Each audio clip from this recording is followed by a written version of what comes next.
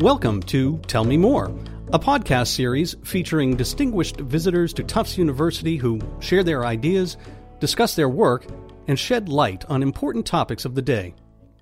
As of this recording, there have been 297 mass shootings in the United States in 2018, including the recent tragedy at the Tree of Life Synagogue in Pittsburgh.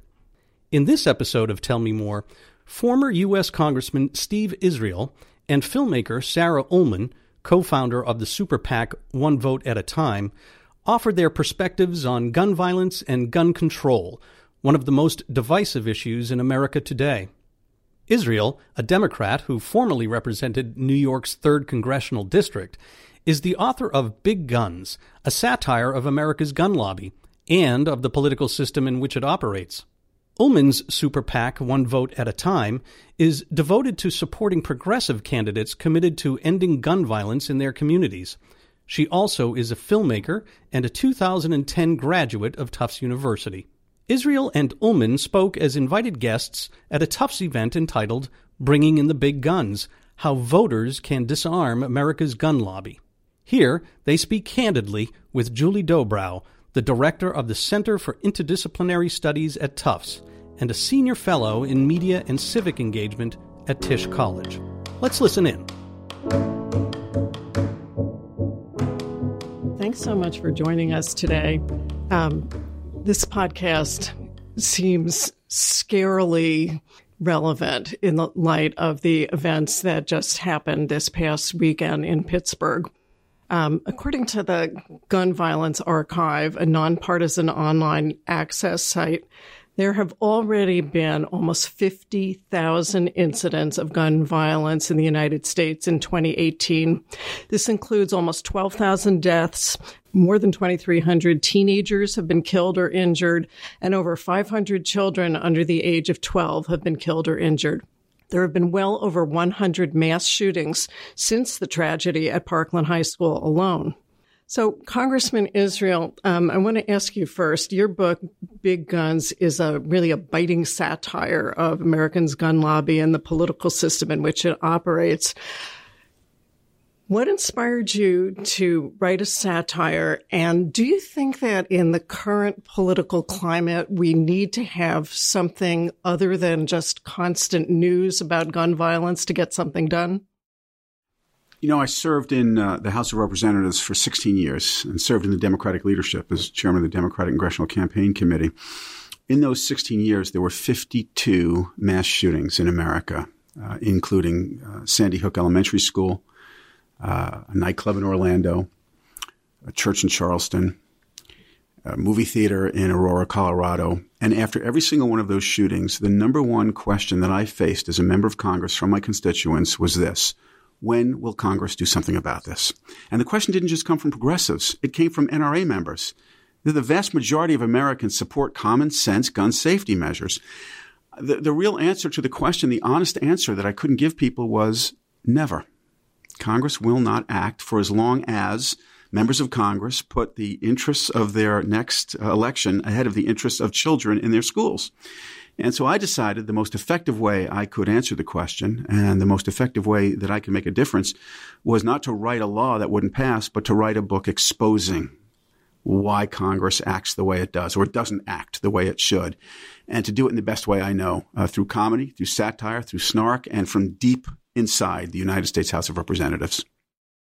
Sarah, first of all, I just have to say that I'm so proud of you. Here you are, a former student, and you are doing all of these really cool and really important things. So it's really a thrill to be able to ask you some questions as well. I wonder if you can tell us a little bit more about some of the work that you're doing as co-founder of One Vote at a Time, a super PAC that's devoted to supporting progressive candidates committed to ending gun violence. And I guess I'd ask you a similar question. Since some of your work is through film, is there something about the platform of film or something about entertainment that you think is going to help break through the noise of the news?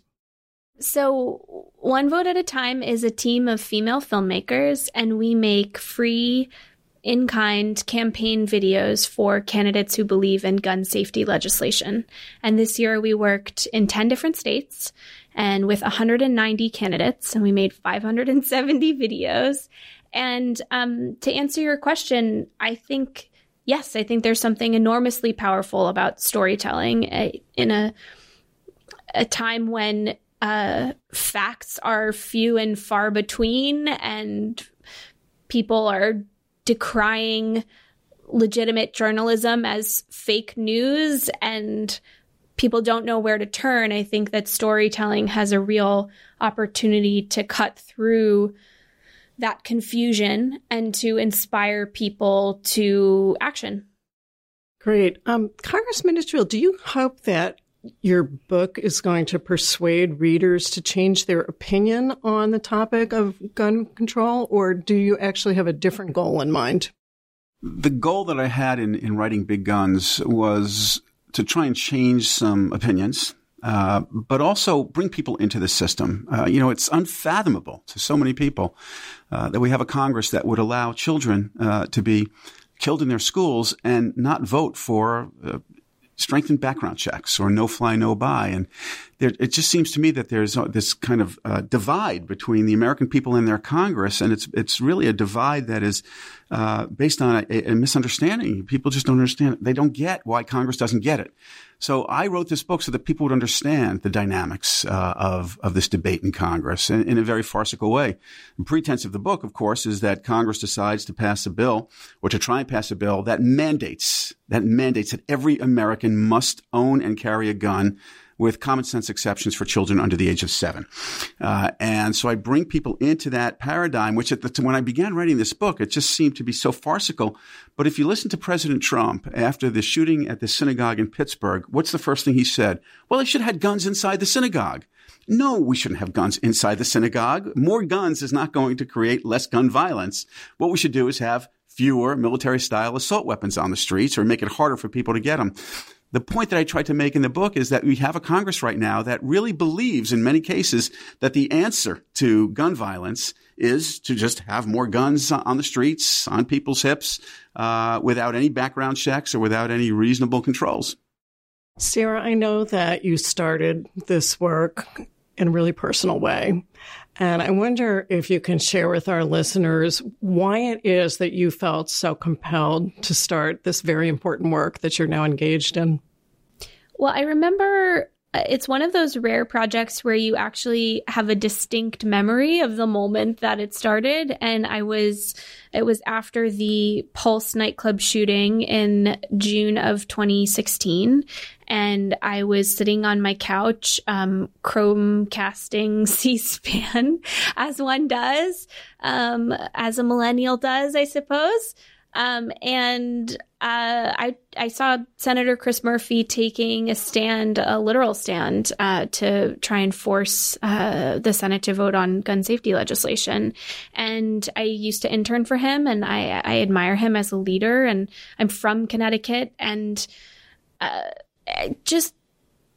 was done. I just had enough. I was tired of tweeting and calling and donating, and I thought, where do I sit? What do I know how to do? And what I know how to do is make videos that do well on the internet. And so decided to try and help apply that skill to get more good people elected to office, to change the people who were there. Question for both of you. What do you think is the single biggest thing that has to happen on a national level to affect change when it comes to America's gun lobby?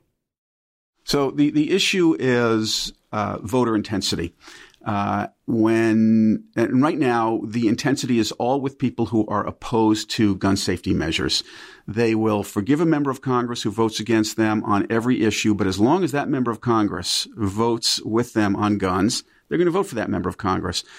On the other side, you have many progressive voters, for example, who have members of Congress who may vote against strengthened background checks, may vote against no-fly, no-buy, but they're okay on things like climate change or choice or other issues.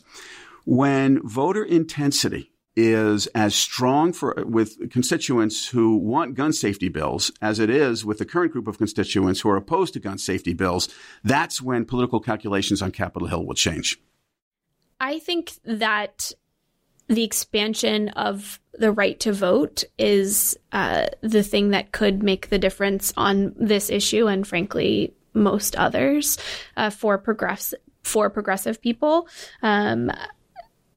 Voter suppression tactics since the gutting of the Voting Rights Act have been virulent and devastating to people who just want to exercise their right to vote. And I think Republicans have been targeting voters of color with surgical precision with voter suppression tactics. And I think that voters of color very often are progressive people and want to see gun safety legislation in place. And they are most impacted by gun violence. Communities of color are the place that gun violence is the most devastating on a day-to-day basis. We're seeing this expand to our suburban schools, children being slaughtered in their schools. But what we're sometimes neglecting to talk about in the media is that it's happening every day in communities of colors and not just in school, at home, in other places. And so I think the expansion of the right to vote, and also this might come as the height of irony from a person who has a super PAC, but I do think that public financing of election and massive campaign finance reform would also go a long way towards solving this issue in a one fell swoop. I would just add one thing. I think Sarah's absolutely right, particularly with campaign finance. But the other structural change that will lead to a better outcome with respect to passing gun safety legislation is ending gerrymandering. The problem that we have right now is that members of Congress may agree with no fly, no buy. They may agree with strengthening background checks, but their districts have been drawn so far to the right that they fear a primary. They know that if they vote, for example, for strengthened background checks, that vote is going to draw a primary opponent. And that primary opponent is going to win that primary on that one single issue with those single issue voters. And so the one smart thing we can do, not only with respect to reducing gun violence in this country, but just leveling the playing field across the board, is to stop the partisan gerrymandering that is drawing districts to the extreme and create more districts where compromise and common sense is valued. So I'm hoping that this is, in some ways, a moot point, given the horrific events that we've just experienced over the past weekend in Pittsburgh. But I wonder what you both think. As we look to the midterms, up until this point, it has seemed that despite the very best efforts of gun control activists like former Congresswoman Gabby Giffords and the amazing young people from Parkland High School, gun control just hasn't been a front burner issue. Why do you think this is? And is there anything apart from literally ripping stuff from today's headlines that can make gun control into more of a front burner issue? I think the reason that the Parkland students have had some success in moving the needle and making more people care is because they're in a time of life when they're old enough to be almost voters. They're almost adults, they're young adults. And they're people who aren't afraid and haven't been sort of molded and shaped by society to quiet their opinions. A lot of them are theater kids, and they're happy to express themselves and express themselves in a way that makes a lot of people feel deeply uncomfortable about where we are, in a way that me talking or you talking about this issue just won't do. And I think their honesty and their bluntness and their lack of fear, and because they've faced the most terrible thing that one could face as a child, and what else is there to be scared of except for it happening again to their friends, to their family, to the people who love them. And so they are activists not by choice, but they have certainly forced us to reconcile the world that we have allowed to exist, and our role in the creation of that world. I'll answer your question about how you bring this issue to the front burner with a true story. After the Parkland shooting, I was asked by a group of young people to attend a rally at my local town hall with people on this issue. And I had retired from Congress, and I'm trying to throttle back on the number of speeches I do so I can write more.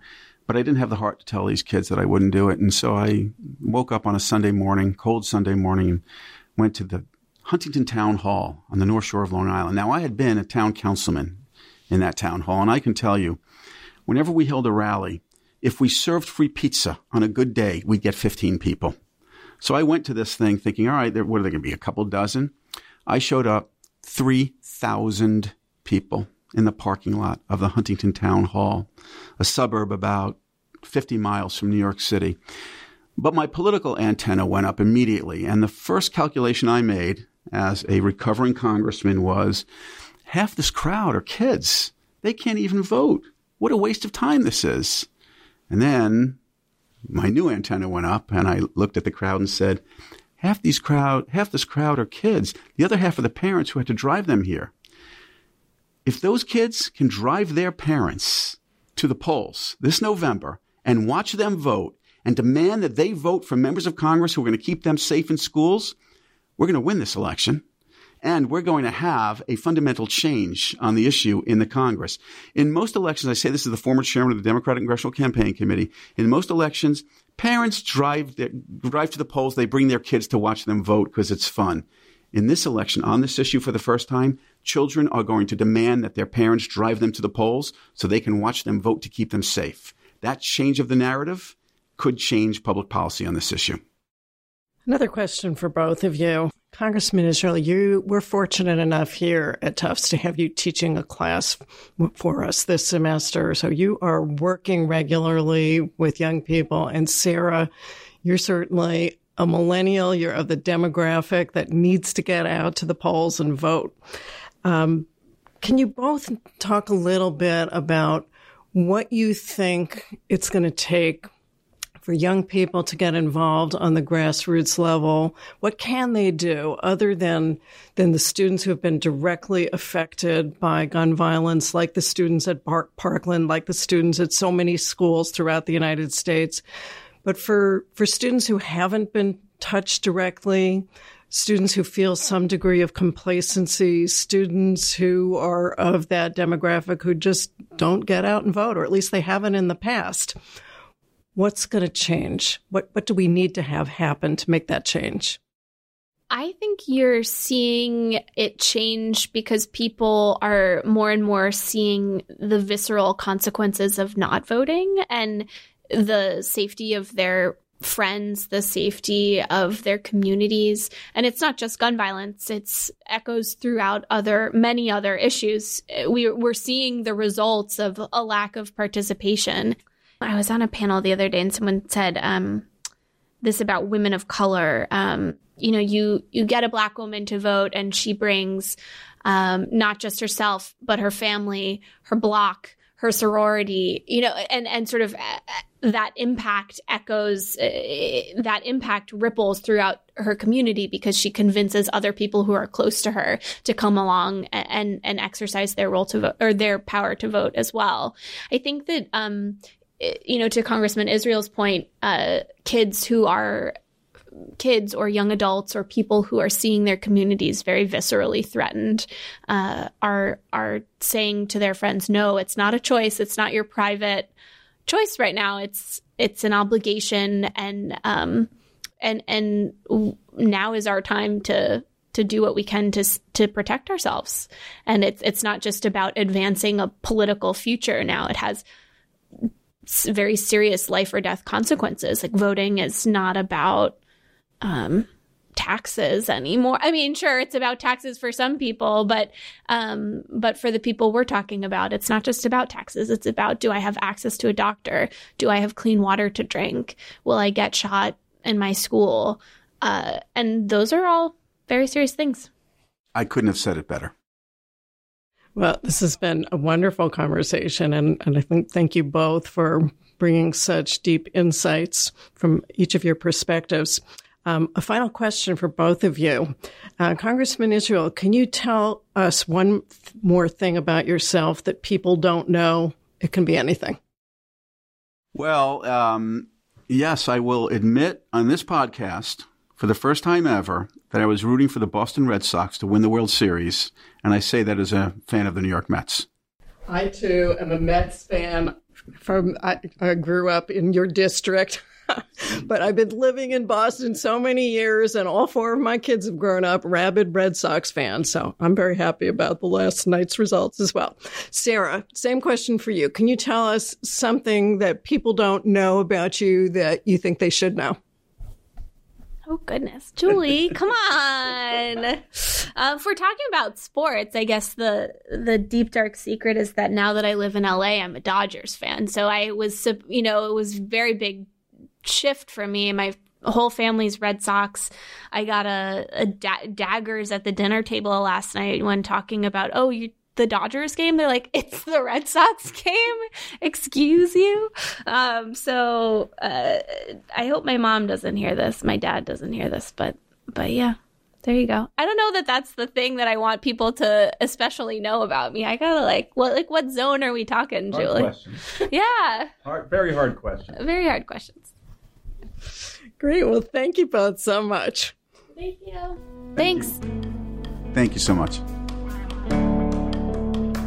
Thanks for listening to this episode of Tell Me More.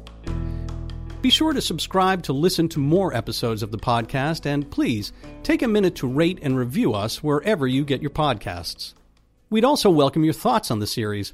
You can reach us at tellmemore@tufts.edu. That's TUFTS.edu. Tell Me More is produced by Katie McLeod-Strollo, Stephen Hacker, and Dave Nusher. Web production and editing support provided by Momo Shinzawa and Taylor McNeil. Production support provided by 5 to 9 Media. Special thanks to the Tufts Lawyers Association, the Tufts Social Impact Network, Tufts Alumni Boston, and the Jonathan M. Tisch College of Civic Life. Our theme music is sourced from DeWolf Music. And my name is Patrick Collins. Until next time, be well.